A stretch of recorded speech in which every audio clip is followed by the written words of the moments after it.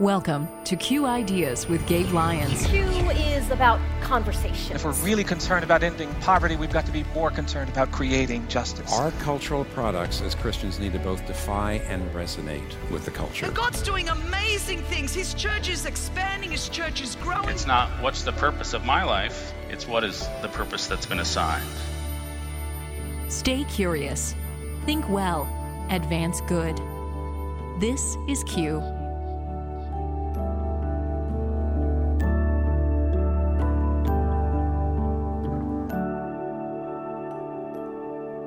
I think one of the unique things about us, I think we're the only Christian ministry in the world that has a SWAT team. We have our own SWAT team that the government has approved, and it's crazy. We were living in SWAPOC, right? So we were getting intel because that was the big part of trafficking, but rescues weren't happening. And we said one day we need to have a SWAT team, and crazy enough, the government approved it. And in 7 years, they've rescued over 1,500 girls and put 600 bad guys in prison.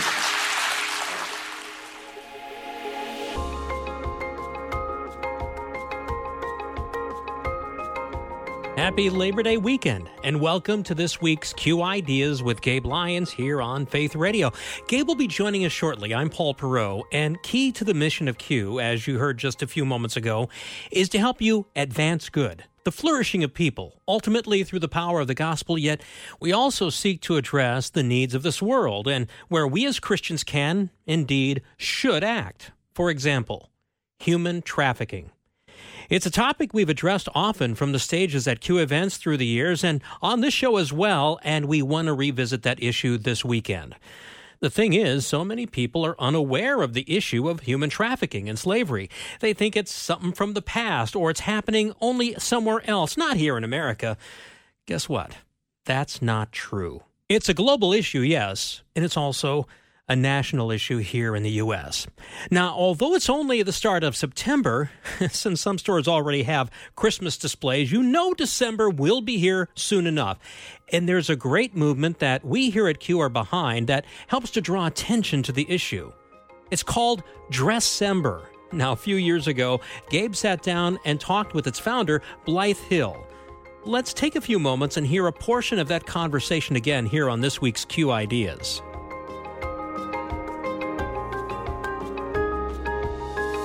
Blythe, I'm so glad that we're able to finally talk to you. I know you've been a part of the Q community for a very long time, but anytime I meet somebody who has had an idea and then had the courage to actually take the steps towards seeing that idea become reality, they're my heroes. And so thank you for the way you have led in this incredible movement called Dresscember. But I want you to first just share with our listeners a little bit about your own story and how did all this get started? Yeah, well, thank you. It's a very generous statement. So Dresscember, it's an anti-human trafficking nonprofit organization, and we have our annual campaign every year in the winter. But it started as just this personal style challenge with no campaign or cause element attached to it. I started it when I was in college, really out of kind of just a need for a creative outlet while I was in grad school. Yeah, you kind of can get bored in grad school, right? So you're like, I gotta do something other than just study. And I mean, did you come up with the name? I did. I love puns. That's kind of what sealed the deal for me. Is like, oh my gosh, that name is so good. I was like, just on a whim, like, well, what if I tried wearing dresses every day? And it happened to be November that I had the idea. And so then December was the next full month. And I was like, a month of dresses in December, Dresscember. Like, yep. I love that. And so the idea is that people commit to dressing a certain way in the month of December to raise awareness. Talk a little bit about what they're raising awareness for and how this functionally works and who tends to do this. Is it mostly just college students? Yeah, we have thousands of people across the world who commit to wearing either a dress or a tie, or every once in a while there's someone who wears a kilt, which is kind of fun, every day during the month of December as a way to raise awareness and money for anti-trafficking programs across the U.S. and across the world. And we have we're learning, like, two very different populations that participate. There's like the super passionate, energetic, like college community. And then there's also parents of young or grown children who participate as a way to kind of lead an example of advocacy to their children or participate with their children, which is really fun. Yeah. So we're seeing like kind of a wide demographic join. And what was it that was the genesis for this? I know anti-human trafficking is the issue that you've cared so deeply about, but for, usually when there's this type of emphasis, this kind of a burden, it's coming from a deeper place. What were your connections to why you cared so much about this? Yeah, I first learned about human trafficking probably around 2005. I really just like stumbled on an article about sex trafficking in India and was just stopped in my tracks. Like I could not believe that this is happening and it's happening on the scale that it's happening. And I really took for granted the reason that I felt this like personal urgency about it. And I thought like, oh, everyone would feel this way if they knew what was happening. But for me, it really, the reason I felt so passionate and continue to feel this sort of unending fire for the issue is really because of my own experience of sexual abuse as a little girl. Wow.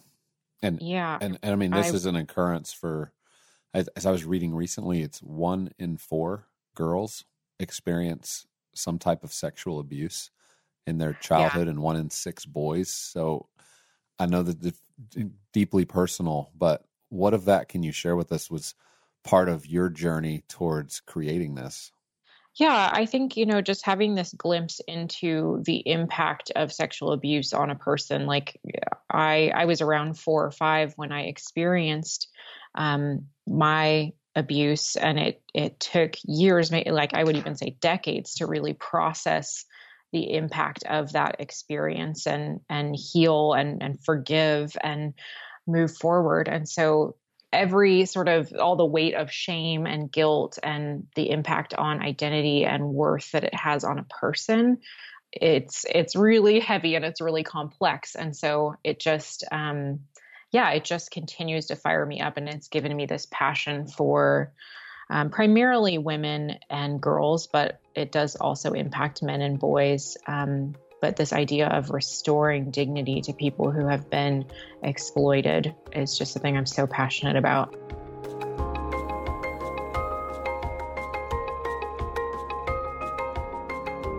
That, again, was just a portion of Gabe's conversation with Blythe Hill, the founder of the annual event Dresscember. It's something we all can do later this year to draw attention to the horror of human trafficking. Now, if you're a Q Media subscriber, you can get the full conversation there. Oh, and if you're not a member of Q Media yet, remember you can request a 30-day trial subscription so you can check this conversation and many more out. Just go to qideas.org and, again, request your free trial subscription. If you want to learn more about Dresscember, well, just simply go to dresscember.org. The word dress, E-M-B-E-R, dresscember.org.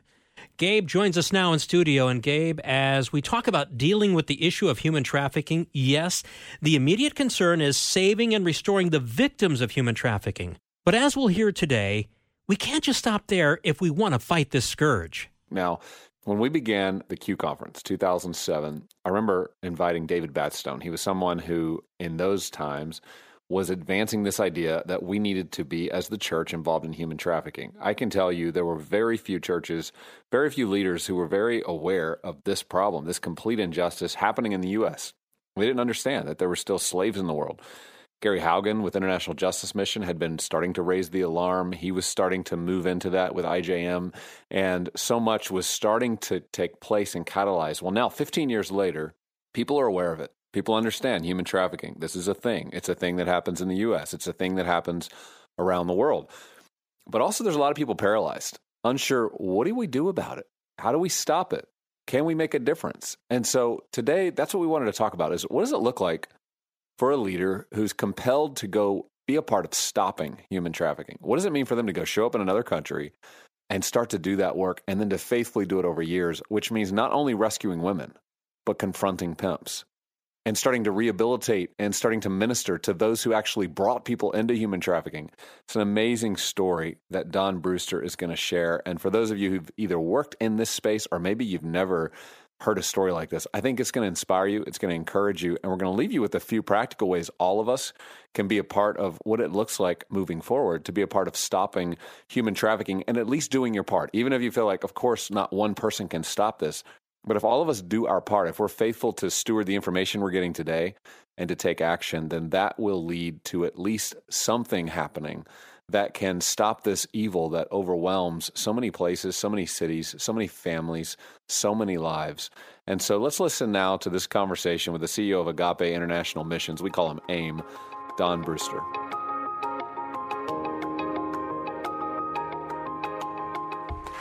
Welcome, Don. Well, the organization you created, which is called Agape International Mission, we refer to it as AIM. You do things a little differently when it comes to how you fight human trafficking, and I'd like to just hear, because you guys are on the ground. I mean, this has been your life in Cambodia and now moving into Belize.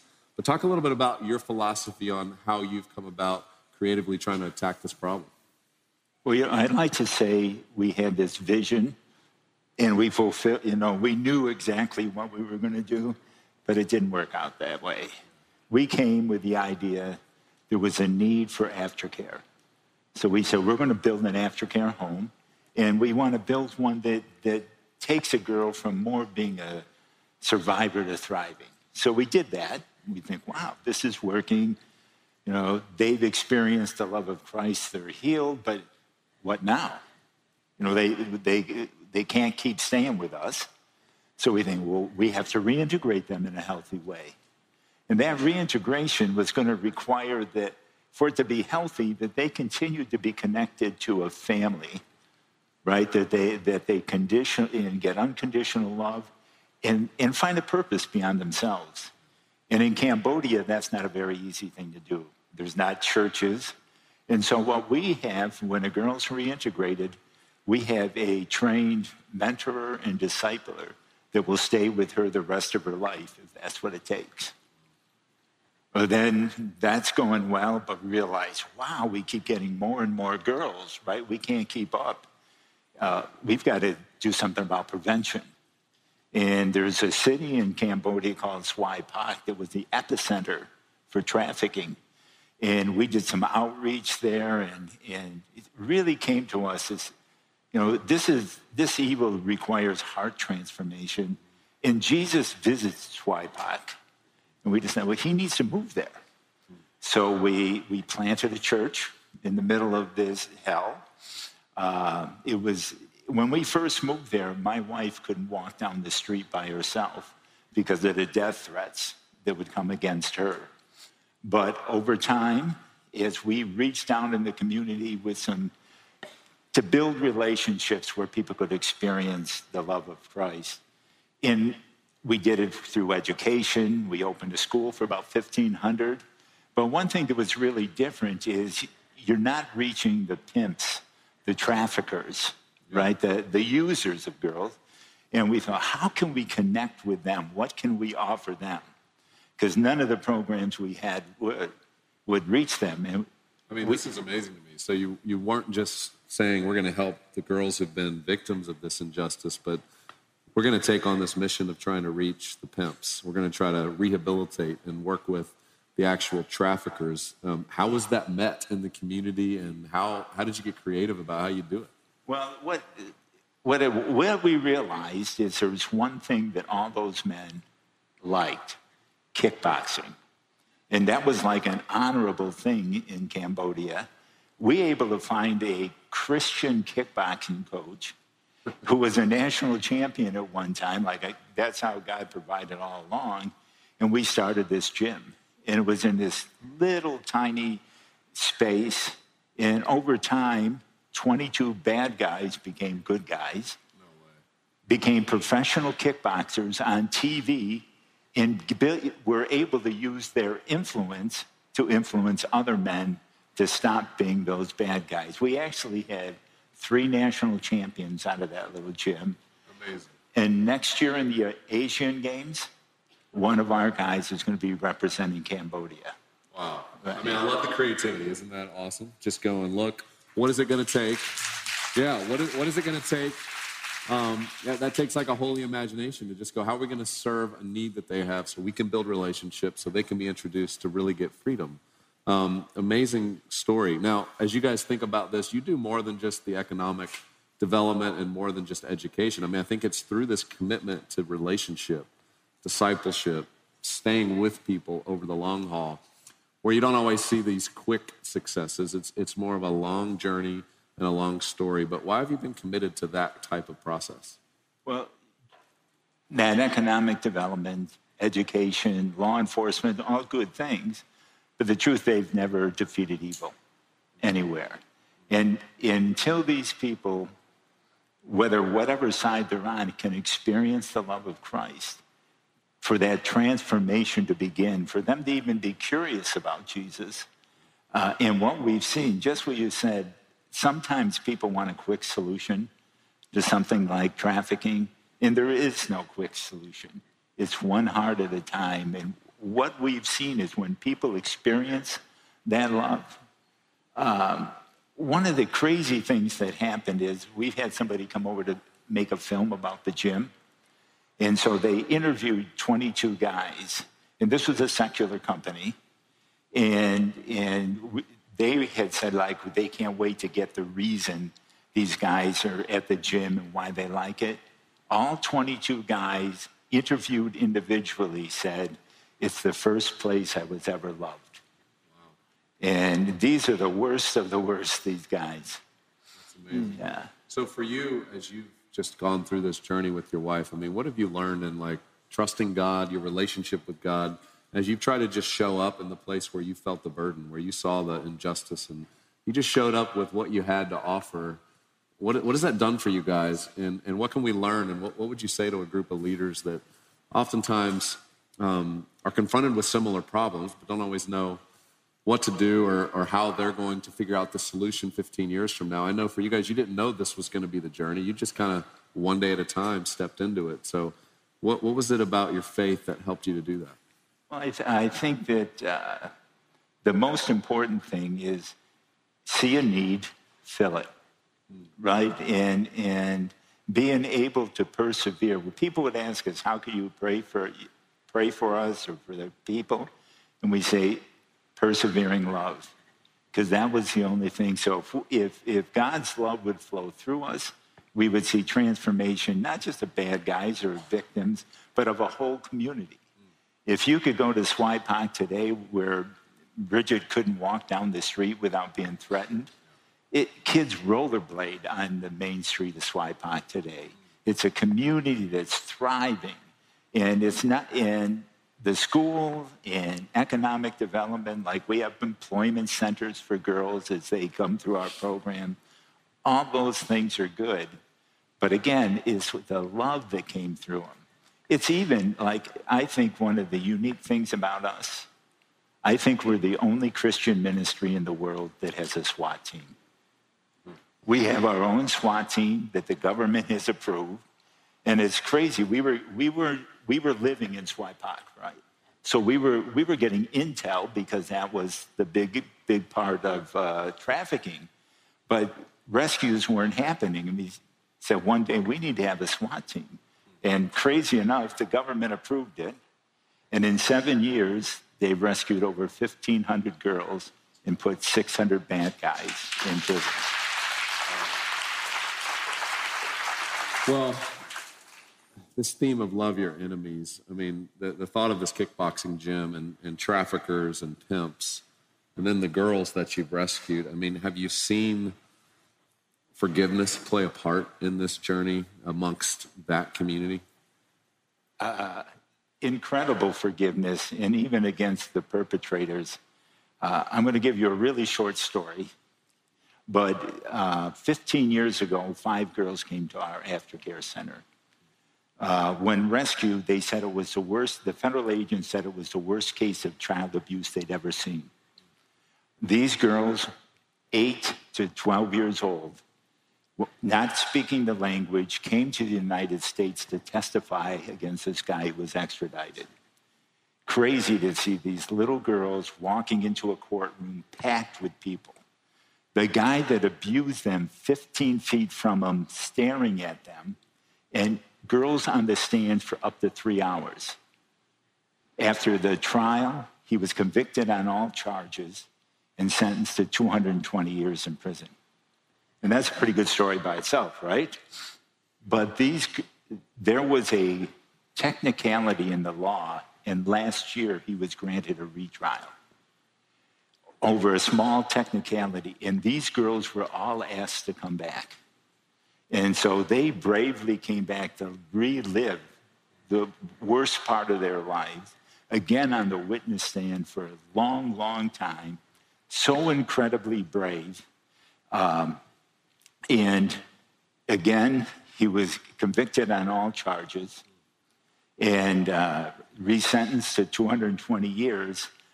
But how it impacted a federal judge. The federal judge took those 5 girls out for dinner after the trial.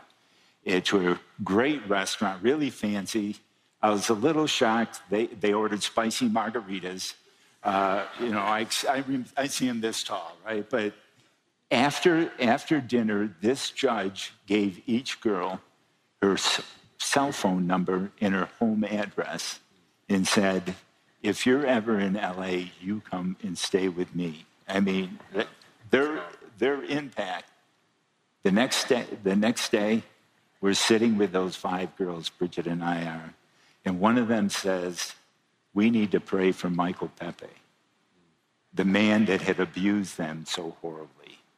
And those 5 girls got in a circle, holding hands, and prayed for this guy's salvation. That's a forgiveness I really don't understand, right? Yep, that's beautiful. And as we conclude here, I think people get a little overwhelmed around the human trafficking topic and feel like there's not a lot they can do. But I know you guys see it a little bit differently. So for business owners here, churches, people in education, I mean, what are some of the ways that we can all be a part of the solution here? Mm-hmm. Well, there's lots of ways, actually, in our website, aimfree.org/QIdeas. We'll give a lot of choices, but I want to just share one that actually you need no training. You need no expertise. And in your own home, in your own community, you can have an global impact. That's fighting porn. Porn drives sex trafficking. In the church, over 50% of men in the church use porn. Over 50% of pastors use porn. And it's easy for me to sit up here, right? And I won't see you guys again, so it takes no courage. But for us men especially, to sit with our friends and talk about the impact of porn, not only on ourselves and on our families, but the fact when we click on it, the result is children around the world are being abused. Women are being trafficked because of our use of porn. So if we can, within our own friendships, within our own homes, and actually if the church would address this, right? If a senior pastor would stand up on a weekend service, if they'd have the courage to do that, globally there would be an amazing impact.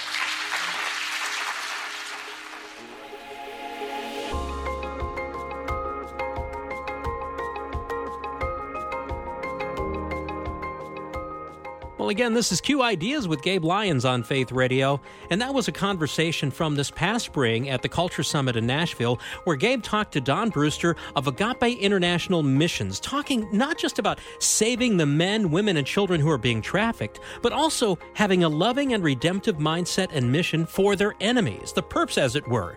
And Gabe, this is so different, to have a gospel redemptive mindset for the offenders, to have a more holistic viewpoint, to change not just the situation at hand, but the hearts of the bad actors.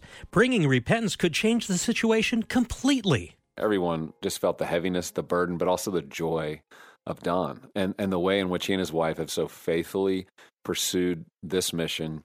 I mean, just the story, the kickboxing gym for men, the champions that have come out of that. I mean, how much they've invested, not in just rescuing the women, which is obviously essential and important, and that's the acute thing that has to happen. But then to stay the course and go, how do we actually stop the systemic nature of this and how it continues to perpetuate itself? Also, the connection to porn. So many people don't always make this connection that the addiction to porn is driving a trafficking industry. And that is something as leaders we must speak to. We must speak to in our congregations. We must talk about this in our families. We have to understand this connection.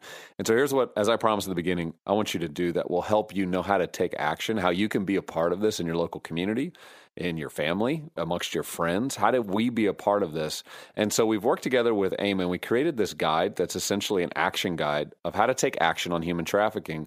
I think a big question a lot of people have. And so if you go to aimfree.org/QIdeas, you'll get this resource you can download. It's going to tell you all about things like becoming a CASA volunteer, someone who can engage in your local community to help in these cases. It's also going to talk about the kind of filters you can put on your computers, laptops, your families, your kids, that help censor out and keep accountability to not watching porn, or when you do, it alerting somebody. All of these are these very practical ways in which we can all do better, be better, but also be a part of advancing good in this very important issue. I hope you'll do that. Go to aimfree.org/QIdeas.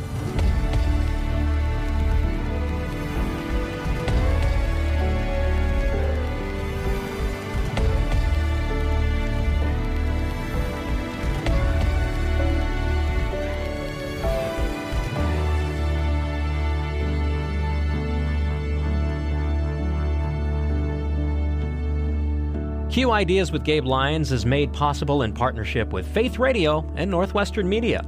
Thanks again for listening.